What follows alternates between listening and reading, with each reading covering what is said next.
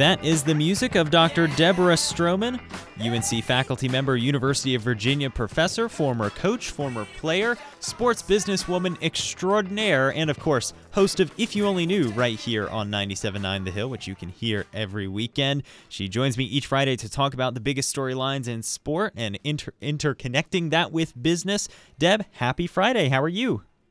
Happy Friday. It is kind of gloomy out, but we have to remember that the sun is shining right now, and there are wonderful things to be grateful for, including sports. Yes, so much to be grateful for if you are a Tar Heel fan. There was a big night in women's basketball last night, especially here in Chapel Hill, as we've been talking about for a good bit today. UNC upsetting number 6 NC State 80-70. That's a huge win for rivalry purposes, but a huge win for the Carolina women's basketball program, Deb, in a year where they have lately kind of stumbled in conference play. They've been so injured. They seem their depth eaten away, and yet they had a top-line performance last night from their stars and from their bench. So I want to start there, Deb. What did last night's win tell you about this group? And you were able to be there in person. What was that atmosphere like? The atmosphere was great. It's always great with UNC and NC State, home or away. Both, I would say the pack travel really well to Chapel Hill. We don't travel as much over to NC State. Do we have a good crowd? Yes. But in Carmichael Arena, NC State fans were there, loud, wearing red, and it just helped to enhance the competitive spirit, because when NC State would do something well, the crowd roared, as in their fans. And when the Tar Heels did something great, the crowd roared, as in Carolina fans. So it was great opportunity for people to see top women's basketball right here in our own backyard. Yeah, and with them picking up that win, despite having a bunch of injured guards right now and having to play Deja Kelly and Lexi Donarski almost the entire game, what does that tell you about this Tar Heel team that looked really shaky for a little bit, had dropped several games in a row, close games to competition, but last night it never really felt all that close in the second half. What does that tell you about this Tar Heel group? Well, two things. The first thing, I'm thinking about tradition. Even though they've had injuries, they've had some debatable coaching moves, they've had to play against some of the best teams in the country. That's what happens when you're the ACC. Carolina stepped up. They cared more about the words on the front of the jersey than on the back of the jersey. They really rallied together, as in, we are UNC. We're circled as the number one game on most teams' schedules because they want to beat us, and we have to protect our home court. So tradition. The other thing I will say, Courtney Banghart comes into this season in her 5th year. She's in the hot seat. I know she signed an extension, but Carolina women's basketball is supposed to be in the top 4. And so what can she do? People are starting to make some noise. People are saying, well, you beat this team, but then you lose to Virginia. Courtney Banghart did a great job last night. She was flexible. She changed things up. What I really liked was seeing Alexandra Zelaya. What we call a stretch 5. She let her shoot. She had the green light, maybe a bit too much for some fans, but she dropped some big threes. And NC State, other teams aren't prepared for this. If they can really put together a good, solid 20 minutes of a stretch 5, expanding the court, I think this is a team that could do something in March Madness. So we'll see. I'm not sure if Zelaya is ready for this big move, but what happened last night was magical, and it worked. Magical, I think, is the correct term. And you know, they've just not been too far in their other games against really big teams, and they've got another one coming up on Sunday against Virginia Tech, who right now is at the top of the ACC standings. Of course, Carolina lost in overtime to the Hokies, kind of heartbreaking fashion in some ways just a couple weeks ago here in Chapel Hill. So this is another opportunity for them to try and make a statement. And also, Deb, kind of claw back up the ACC standings. They were at the top in the first 5 or 6 games of conference play and have really slipped down. You often talk about the ACC being the toughest women's basketball conference around. That, I think, has really been showcased these last few years. And UNC, despite their stumbles, still has a shot at a double bye in the ACC tournament if they can get back up into the top 4. How important do you think that would be for this team, not only in terms of just their spirit and their momentum, but also in terms of being able to try and further secure better seeding, not just for the ACC tournament, but the NCAA tournament? It is all that and then some. It's also for recruiting, because Carolina doesn't want to be known as a team that's in the middle of the ACC, because most people don't peel away, look behind the curtain, and see that to be in the middle of the ACC is a solid team. But most people are saying, were you in the top 4? And so Carolina needs to get this win. Will it break the season? Will it harm our chances for the ACC tournament? Absolutely not. But Carolina would like to get a solid road win in Blacksburg, which is very, very difficult. I'm hopeful that Carolina fans will travel if there are any seats available, because Virginia Tech tends to sell out big games now because they have Kitley, because they have more. But I think it will do great things for their confidence and for recruiting.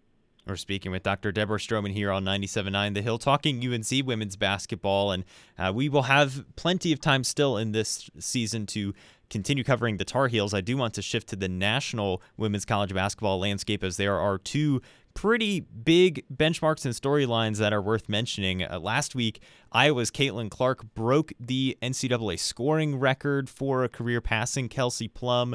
Did it in style as well with a logo three-pointer. It seems like classic Caitlin Clark fashion. That was last week, and she continues to just be absolutely box office, Deb, and draw these huge crowds to away games, not even just home games for Iowa. But Dawn Staley also hit a very big benchmark last night, too, a personal one, passing Win 600. Pretty remarkable for both of them, and just the women's game has so much star power right now. There's so many different things to celebrate, and both of those are major, major accomplishments. Well, there's no doubt, and I will start off with Caitlin Clark. She has definitely brought many, many more eyeballs to the game. She broke the scoring record. Now she's going after Pete Maravich's record, which would be another, I can't even say incredible, because what she's done has already been incredible. But another record that she broke, NIL, name, image, and likeness. I think it was a 2021 Supreme Court ruling that allowed student athletes to make money off their personal brand. Well, Caitlin Clark's jersey and shirts, she is now the number one, as in for Fanatics, which is the top-selling collegiate branding where people get jerseys and stuff. Many people go to Fanatics. She is the number one college athlete since they started doing college apparel. As in, she sold more merchandise than any other individual, men's or women's, in college sports since we started NIL. So she's breaking records, drawing attention. They had a tough loss last night, but they're March Madness ready. And then Dawn Staley, what else can she do? She broke the 600 mark, and it's not only notable because of the numbers, but considering how she continues to outcoach most coaches, because she has roster changes, whether it's injuries, whether it's losing players to the WNBA or graduation. She continues to win and win big. She is absolutely remarkable in South Carolina. UNC played them relatively close earlier this year. They just haven't lost this season, Deb. They're in an incredible run here and have to be national title favorites again. And I think both with South Carolina and with Iowa, the exciting part is those teams have been so good that you just know you just want them to get to the NCAA tournament already, because their seasons are going to be defined how they do there. Yeah, it's really going to depend on these national rankings and who will get upset over these next 2 weeks, the tournaments. But it would be nice if there were a number one South Carolina going against number 2 Iowa. But we can't rule out Stanford. Again, Tara Vanderveer, the winningest coach in college basketball. She's just doing an amazing job. You can't rule out some of these top SEC teams. And even, there's some West Coast that's playing pretty well. Oregon State, Southern Cal, UCLA.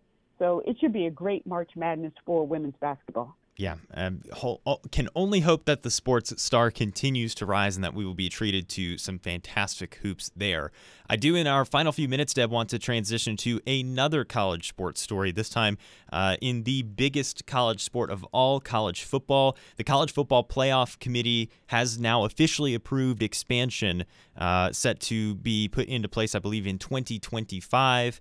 And it's going to be the 5+7 model. So way more teams involved than just the 4 that we have seen. And there's all kinds of breakdowns. I'm sure tons of people will be just happy that more teams are included. But I wanted to ask you this, and to kind of round out our conversation today, what are the business ramifications of including more teams? Because I think everybody will look, and for the competition side, sure, that's great. But, we all know that these decisions are made with money in mind. So what's your perspective on the business ramifications here for the CFP expanding? Well, they are definitely making a lot of money, and now they're going to make even more money. So yes, it's the economics. I'm old school. I like having 4 teams, but I also understand the subjectivity, and I'm still rather disturbed the way Florida State was treated this past year, having done so well with the ACC and not getting a slot. So you have to address that. And it's seemingly the only answer was to expand. So again, the side niceness benefit for the football programs, for those who manage the bowls, is that more money will be made. The downside, though, is there's a lot to consider here. The first thing I think about is the watering down. Will this just ensure more blowouts and discourage teams from even attempting to reach like those dynasty type levels, like the people that put so much emphasis on football, like Georgia, like Alabama, some of the other SEC teams? And I note the SEC because there's a minimum number of teams that you have to participate in Division I sports.